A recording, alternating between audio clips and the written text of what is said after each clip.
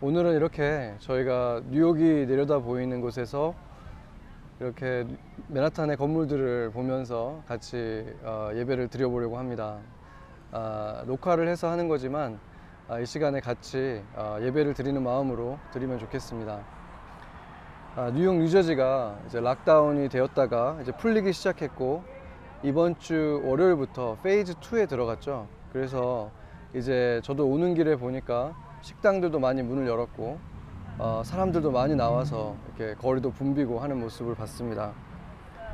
뉴욕시에는 또 이제 놀이터들, 공원들이 다 전면 개방을 했기 때문에 어딜 가나 이제 북적이는 사람들을 볼 수가 있습니다.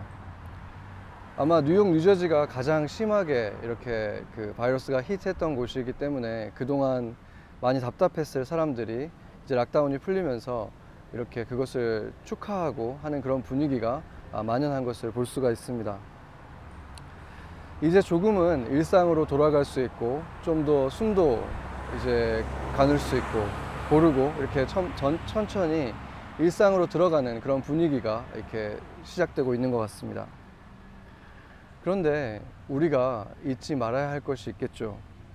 코로나가 처음 시작됐을 때 제가 그 기도하면서 하나님이 저에게 이렇게 기도하라고 주셨던 기도 제목들이 있었습니다. 그래서 제가 저희 교회 홈페이지에 올렸었는데, 그때 당시만 해도 우리가 이 질병에 대해서 잘 몰랐었고 언제쯤에 오픈할 수 있을지도 몰랐었지만, 한 가지 저에게 확신이 들었던 것은 이 코로나 바이러스는 지금 하나님의 진노를 나타내시는 징벌이 아니라 하나님께서 주시는 경고다라는 마음이었습니다.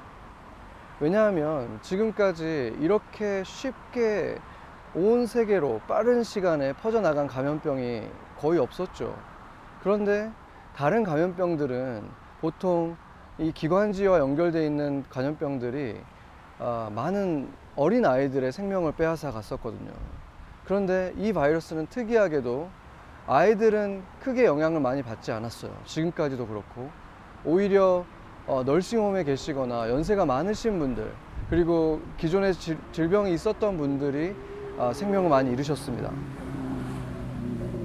누구나 생명을 잃는다는 것은 아픈 일이고, 어른들도 마찬가지고, 노인이라고 해도 가족들에게는 너무나 큰 슬픔이고 상실이지만, 만약에 그 숫자의 사람들이 그 노인분들이 아니라 만약에 어린아이들이 그렇게 하루에도 몇백 명씩 죽어간다면 그 슬픔이 얼마나 더 컸겠습니까? 아직 꽃도 피워보지 못한 아이들이 그렇게 많이 죽어갔다면 지금 전 세계는 아마 눈물바다, 슬픔과 애곡의 시간을 보내고 있을 것입니다. 그런 의미에서 이 코로나로 인해서 우리에게 닥친 이 시간은 분명히 하나님이 주신 경고였습니다. 그렇다면 무엇에 대한 경고였는가? 그것에 대해서 우리가 돌아보는 시간을 가져야 한다고 했죠. 그리고 지난 그 교회에서 선포된 말씀들 속에서, 수요 예배나 주일 말씀 속에서 교회들을 돌아봐야 한다는 말씀을 많이 주셨습니다. 성경 속에 일어나는 어떤 전염병이라든지 기근이라든지 이런 것들의 주된 이유는 다른 이방 민족들의 죄악이 넘쳐서 일어났다기보다는 대부분 이스라엘의 타락이 주 원인이었습니다. 아담과 하와의 타락이 아담과 하와에게만 머무른 것이 아니라 온 창조 세계의 타락으로 이어진 것과 같은 것입니다.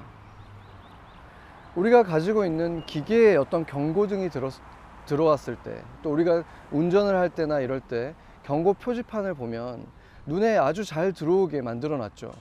그러나 잘 보인다고 해서 그것을 그냥 읽고 만다면 아주 위험해지겠죠.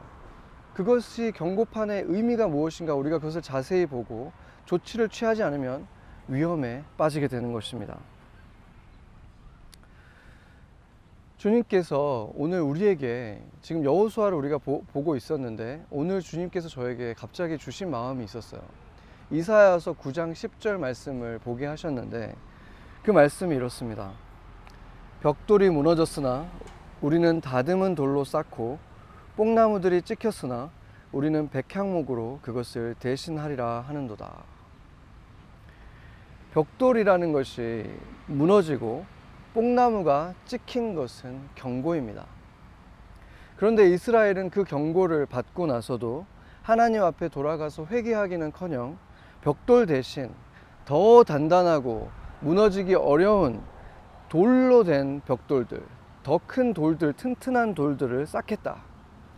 그리고 이 작은 뽕나무는 무너졌지만 훨씬 더 튼튼한 백향목으로 우리가 심겠다. 이렇게 선언하고 나온 것입니다. 이게 어떤 태도입니까? 우리가 지금 당한 것들을 지금 보니까 별거가 아니구나. 이왕 이렇게 된 거 더 멋진 걸로 그러면 다시 짓자. 이렇게 말한 것이죠. 하나님께서 지금 징벌한 것이 아니라 경고였기 때문에 지금 그렇게 무서운 것이 아니었던 것인데, 그것을 보고도 이거 별거 아니네. 우리가 충분히 이겨나갈 수 있다. 더 멋지게 지어야겠다. 이렇게 그들이 하나님 앞에 도전을 하면서 나온 것입니다. 그리고 그 결과로 나온 것이 그 다음 절들이 나오는데 제가 몇 개만 추려서 읽겠습니다. 그러므로 여호와께서 르신의 대적들을 일으켜 그를 치게 하시며 그의 원수들을 격동시키리니 앞에는 아람 사람이요 뒤에는 블레셋 사람이라. 그들이 모두 입을 벌려 이스라엘을 삼키리라. 그럴지라도 여호와의 진노가 돌아서지 아니하며 그의 손이 여전히 펴져 있으리라. 그리하여도 그 백성이 자기들을 치시는 이에게로 돌아가지 아니하며 만군의 여호와를 찾지 아니하는도다. 그 이후로도 이제 계속해서 이스라엘에게 이제 취해지게 되는 진짜 징벌들의 목록들이 계속해서 나오게 됩니다. 그러면서 이제 15절에 가면 이렇게 말합니다. 그 머리는 곧 장로와 존귀한 자요 그 꼬리는 곧 거짓말을 가르치는 선지자라. 백성을 인도하는 자가 그들을 미혹하니 인도를 받는 자들이 멸망을 당하는도다. 여기서 말하는 머리와 존귀한 자들, 장로는 백성의 지도자들, 그러니까 정치 지도자들을 말하는 것이고, 거짓말을 가르치는 선지자들은 누구를 말하겠습니까? 이 종교 지도자들을 말하는 것입니다. 백성들에게 진실을 가르치지 않고 거짓을 진실처럼 가르치고 있고, 하나님의 말씀을 기울어지게 가르치고 삐뚤어지게 가르치고 있는 이 목회자들을 말하는 것입니다. 그 이후로도 이제 계속해서 하나님이 이 무서운 징벌들을 말씀을 하시는데, 여러분이 이제 따로 읽어봤으면 좋겠습니다. 몇 가지만 읽자면, 만군의 여호와의 진노로 말미암아 이 땅이 불타리니 백성은 불의 섭과 같을 것이라. 사람이 자기 형제를 아끼지 아니하며 오른쪽으로 움켜질지라도 줄이고 왼쪽으로 먹을지라도 배부르지 못하여 각각 자기 팔의 고기를 먹을 것이며, 므낫세는 에브라임은 므낫세를 먹을 것이요 또 그들이 합하여 유다를 치리라. 그럴지라도 여호와의 진노가 돌아서지 아니하며 그의 손이 여전히 펴져 있으리라. 하나님께서 계속해서 그 진노가 펴져 있을 것이라는 말씀을 계속해서 말씀을 하십니다. 그러나 이렇게 해서 계속해서 진노가 멈추지 않고 그 손이 펴져 있을 거라고 말씀하시다가 이제 11장에 와서 우리가 잘 아는 말씀을 하시죠. 이새의 줄기에서 한 싹이 나며 그 뿌리에서 한 가지가 나서 결실할 것이요 그 위에 여호와의 영 곧 지혜와 총명의 영이요 모략과 재능의 영이요 지식과 여호와를 경유하는 영이 강림하시리니. 이렇게 말씀하시는 예수님에 대해서 증거하는 말씀들이 나오고 있습니다. 그러니까 그들이 그렇게 악한 행동을 하고 하나님께 돌아오지 않아서 이런 멸망을 당하겠지만, 결국에 하나님께서 이새의 뿌리 중에서 나온 자, 구원자 예수 그리스도를 보내서 다시 그들을 구원하실 것이고 그들에게 어떤 축복을 약속하시는 것입니다. 거기에 보면 이제 이리와 어린 양이 함께 살고 표범이 어린 염소와 함께 누우며 또 젖먹는 아이가 독사의 구멍에 장난을 하며 젖된 어린 아이가 독사의 굴에 손을 넣을 것이다. 그럼에도 해를 당함이 없다. 상함도 없다. 왜냐하면 물이 바다를 덮음같이 여호와를 아는 지식이 세상에 충만할 것이기 때문이다. 이렇게 말하는 아름다운 결론을 또 말씀해 주고 있습니다. 그 이후로도 계속해서 이제 예수님에 대한 그 약속을, 메시아에 대한 약속을 주고 있는 것입니다. 그러니까 아주 구체적이고 무서운, 우리가 그거를 읽다 보면은 자신의 살을 뜯어먹는다, 형제들끼리 이렇게 서로 죽고 죽이는 그러한 고통스러운 일들이 발생할 것이다 라고 무서운 경고들이 있다가, 그리고 그 진노가 임할 것이지만 마지막에는 그리스도로 인해서 아름다운 결론을 맺게 된다, 이렇게 얘기하고 있는 것이죠. 그런데 지금 우리에게 이 말씀을 주시는 것은 그러면 어떤 의미인가? 아직까지 우리는 경고의 시기에 있는데 그러면 그 진노는 피할 수 없는 것인가? 우리가 그것을 돌아봐야겠죠. 이 말씀 속에서 우리에게 주시는, 우리가 할 수 있는 몇 가지 말씀들이 있습니다. 첫 번째는 우리가 가진 능력이 많아졌다고, 우리 스스로 더 멋지게 다시 짓겠다고 그렇게 교만하게 주 앞에 나오지 말라는 것입니다. 겸손하게 여호와를 찾고 돌아오라는 말씀을 지금 주시는 것입니다. 이번에 보면 소위 선진국이라고 했던 유럽 열강들, 그리고 그 선진국 중에서도 비교가 되지 않게 그 인류 국가였던 이 미국이 가장 무참하게 무너지는 것을 봤죠. 이 똑같은 질병인데 치명률만 조금만 높았다면 지금 미국에 걸린 사람들의 숫자를 보면 13만 명이 넘어갔죠. 근데 이 사람들 중에서 치명률이 더 높았다면 얼마나 많은 사람들이 죽어갔겠습니까? 그것으로 인한 상처, 그리고 이 나라가 갖게 되는 이 나라에 대한 그 이름이 깎이는 일들, 명예가 아주 실추되는 일들이, 부끄러움을 당하는 일들이 일어났을 것입니다. 두 번째는 공의를 행하라는 것입니다. 이 여호와의 그 메시아가 보내졌을 때 그 메시아가 하는 일이 뭐였냐면 공의를 세우는 일이었습니다. 그래서 이 모든 그리스도인들, 그 이세의 그 뿌리에서 나온 예수님을 소유한 그 성령님을 가지고 있는 우리들은, 그리스도인들은 공의를 행하는 자들이 되어야 하고 그 선한 이웃이 되어야 한다는 것입니다.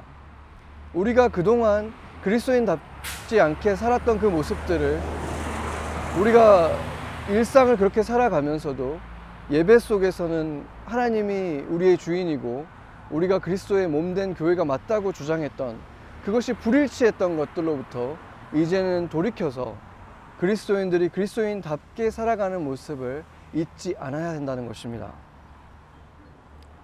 세 번째는 여호와의 이름을 부르고 행하심이 만국 중에 선포될 것이다, 이렇게 말씀하셨는데, 온 땅이 여호와를 알게 하는 것에, 여호와를 아는 지식이 그 온 세상에 충만하게 되는 것을 더 이상은 늦추지 않아야 한다는 것입니다.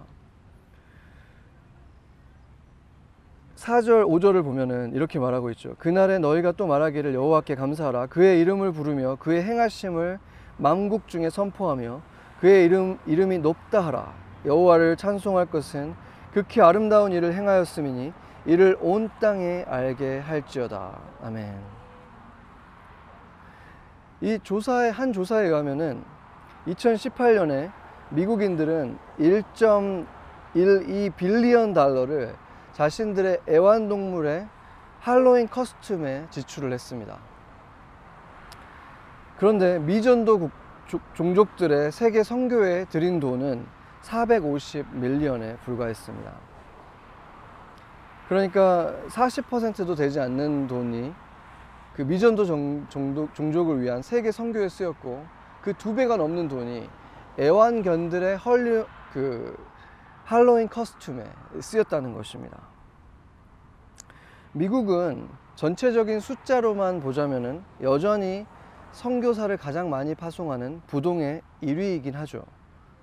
그런데 교인 100만 명당 파송하는 선교 숫자를 산정하면 굉장히 수치가 달라집니다.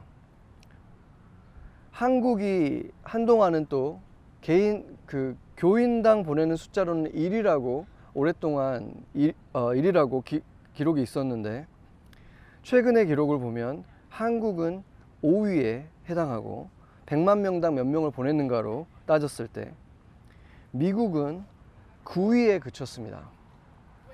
그런데 1위는 놀랍게도 교인 100만 명당 가장 많은 선교사를 보낸 1위는 팔레스타인이었습니다. 지금 그 이스라엘 안에 지금 가자 지구에 살고 있는 팔레스타인들이 그 100만 명당 가장 많은 선교사를 보낸 국가였습니다.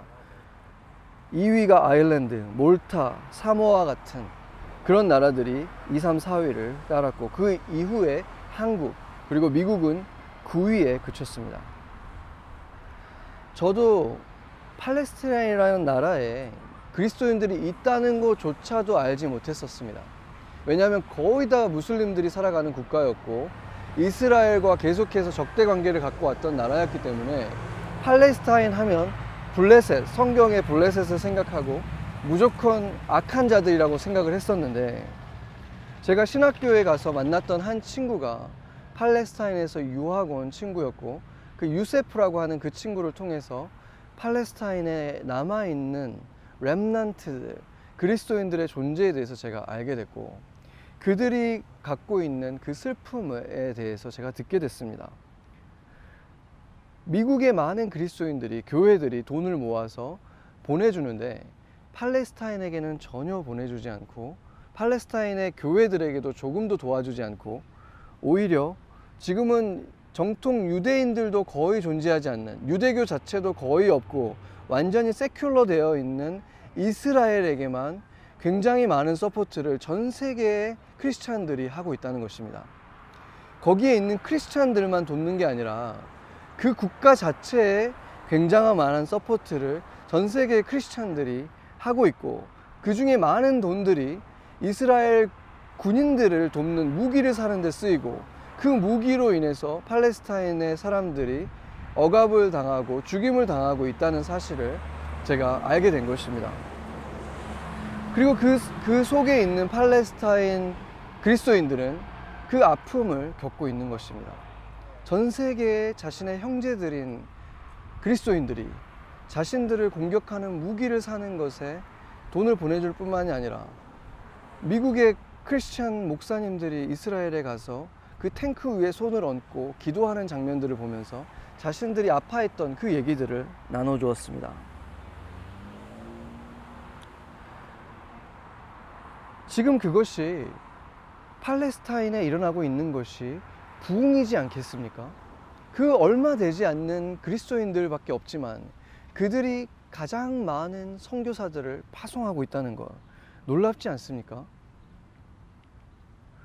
무슬림들이 대부분인 그 나라에서 선교사를 가장 파송하는 나라가 되어 있는 이 팔레스타인에 일어나는 것이 진정한 의미의 부흥이라면 반대로 우리가 이 미국이 가장 많은 선교사 숫자적으로는 많이 보내고 있지만 비율로는 9위밖에 되지 않고 그들이 보내는 것도 결국에는 진정한 의미의 부흥이 있는 곳으로 보내는 것이 아닌 것을 볼 때 이 나라는 지금 무언가 한참 잘못된 것입니다.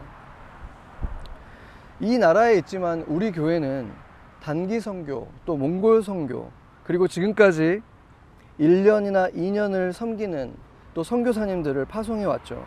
그리고 또 지금은 최재원 장정님 장기 선교사님을 파송한 상태에 있습니다. 우리 교인 수에 비하면은 평균의 몇백 배 수준의 선교사를 파송하고 있는 것입니다. 미국 전체 평균을 비교했을 때. 그런데 이것을 거꾸로 말하자면은 지금 미국에 있는 대부분의 교회들은 거의 선교사를 파송하고 있지 않는 그런 상태에 놓여 있다는 것입니다.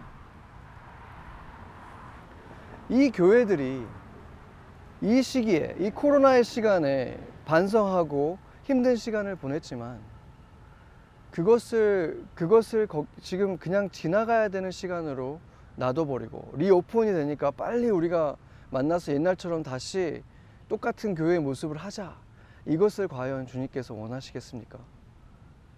아니면 이제는 이 온 땅에 아직도 복음이 전해지고 있지 않는 그 미전도 종족들에 너희들이 더 적극적으로 나아가라, 복음을 전하라, 이렇게 우리에게 부르짖고 계신 말씀이 아니겠습니까? 이렇게 교회들에 대해서 하나님께서 이 코로나를 통해서 우리에게 경고하셨는데, 이 경고를 듣지 않고 우리가 다시 더 견고하게 다듬은 돌을 세우고, 또 이제는 그 시더 나무를 세우고 백향목을 세우자, 교회들이 그런 모습을 갖게 된다면, 이제 뉴 노멀 교회를 우리가 더 멋지게 지어서 위기를 기회로 만들어서 예전보다 더 멋진 건물을 짓고 더 멋지고 화려한 서비스를 한번 만들어 보자, 이렇게 그들의 변화가 그 방향으로 진행된다면 이 교회의 미래는 더욱 암울할 것입니다. 우리 교회가 지금 다른 교회들에 비해서, 이 미국 전체 평균에 비해서 몇백 배의 선교를 하고 있다고 하더라도 우리도 이 이후에 한 걸음 더 나아가야 될 것입니다. 우리 교회가 이 맨하탄에 세워진 이유에 대해서 다시 한번 상기해야 될 것입니다. 하나님께서 이 교회를 왜 세우셨는가? 하나님께서 이 교회를 세우시면서 주신 비전이 있었습니다. 이 한국의 뜨거운 청년들을 통해서 이곳에 있는 유학생들, 온 세계에서 모여든 유학생들을 우리가 훈련하고 그들을 다시 선교사가 되어서 자신의 땅으로 돌아가게 하자, 그렇게 열방을 축복하자, 이것이 최초의 이 교회가 세워질 때 최재원 목사님에게 주셨던 비전이었습니다. 그리고 그것을 우리가 실천해 왔지만 이제 코로나가 지난 후에 더 적극적으로 그 일을 해야 하는 것입니다. 2016년 기준으로 미국에는 100만 명 정도의 유학생들이 매년 들어오고 있고, 그 중에 62%가 그 무슬림 국가들 말하고 있죠. 거기서 도저히 복음을 전할 수 없는 국가들이 있죠. 그 국가에서 오는 사람들이, 학생들이 62%에 달합니다. 그런데 그 유학생들 가운데 돌아갈 때 한 번도 교회에 방문해 보지 않고, 한 번도 복음을 제대로 들어보지 않고 돌아가는 그 무슬림 학생들의 숫자가 90%가 넘는다고 합니다. 유학생들을 전도해서 복음을 전하고 그들을 다시 보내는 것이 우리의 사명이라면, 우리의 바로 앞마당, 바로 이 맨하탄 땅에서 매년 수십만 명의 그 학생들이 수년 동안, 짧게는 4년을 있다가 길게는 대학원까지 보내고 가는 그 학생들이 우리 교회가 이곳에 있는데도 불구하고, 이 맨하탄 땅, 우리가 보이는 저 배러리 파크에 있는데도 불구하고 그 학생들이 교회에 한 번도 가보지 않고 예수 그리스도가 그들을 사랑한다는 그 복음의 메시지를 단 한 번도 들어보지 못하고 돌아간다면 우리에게 책임이 없다고 말할 수 있겠습니까? 우리가 그럼에도 불구하고 평안하게, 마음이 평안하게 그냥 이 시간을 우리끼리 예배하면서 즐겁게 신앙생활 하면서 왔다면 그것은 두 가지 중에 하나가 아니겠습니까? 우리가 어느 순간 맹인이 되어서 그 사실을 보지 못하고 있거나, 아니면 애써 고개를 돌리고 바라보지 않고 눈을 감아버린 채로, 한쪽 눈을 감은 채로 이 시간들을 지나왔다고 볼 수밖에 없지 않겠습니까? 어느 때까지 눈을 감고 있겠습니까? 온 땅에서 여호와의 이름이 노래되고 찬양되는 것, 그것을 보기 위해서 주님께서 우리에게 말씀하신 것은, 특별히 이 맨하탄에 있는 교회들에게 주님이 주신 명령은 그 무슬림 아이들, 하나님의 자녀들, 하나님이 사랑하시고 그들을 위해서도 십자가를 지신 그 영혼들이, 그들 가운데 90%가 하나님의 음성을 듣지 못하고 사랑을 받지 못하고 돌아가는 일은 없어야 하지 않겠습니까? 우리가 만나는 한 명의 유학생 때문에, 우리가 만나게 될 그 한 명의 영혼, 그 중에 한 명이 예수 그리스도를 만나게 되고 그 한 영혼이 죽음에서 생명으로 옮겨지는 것이 우리의 가슴을 뛰게 하는 일이 되어야 할 것입니다. 우리에게 그러한 일이었고, 어느 순간 우리가 그런 일들을 겪지 못했다면 이제는 다시 한번 주님께서 말씀하고 계십니다. 그 첫사랑처럼 이 땅에 있는 그 수많은 유학생들을 눈을 감아버리지 말고 그들을 바라보고 나의 눈으로 그들을 바라보고 그들을 사랑하고 그들을 내게로 인도하라. 이것이 우리 교회에 주시는 명령이고 또 온 세상에 있는 교회들에게 주시는 명령입니다. 온 세계에 흩어져 있는 나의 자녀들을 이제는 멸시하지 말고 이제 눈을 감고 보지 못하는 것이 아니라 이제 눈을 뜨고 그들에게 너희의 선교사들을 보내 온 땅으로 내 이름이 높아지게 하고 찬양하게 하거라. 이것이 이 코로나의 시간에 다시 눈을 뜨라고 말씀하시는 하나님의 명령인 것입니다. 같이 기도하시겠습니다.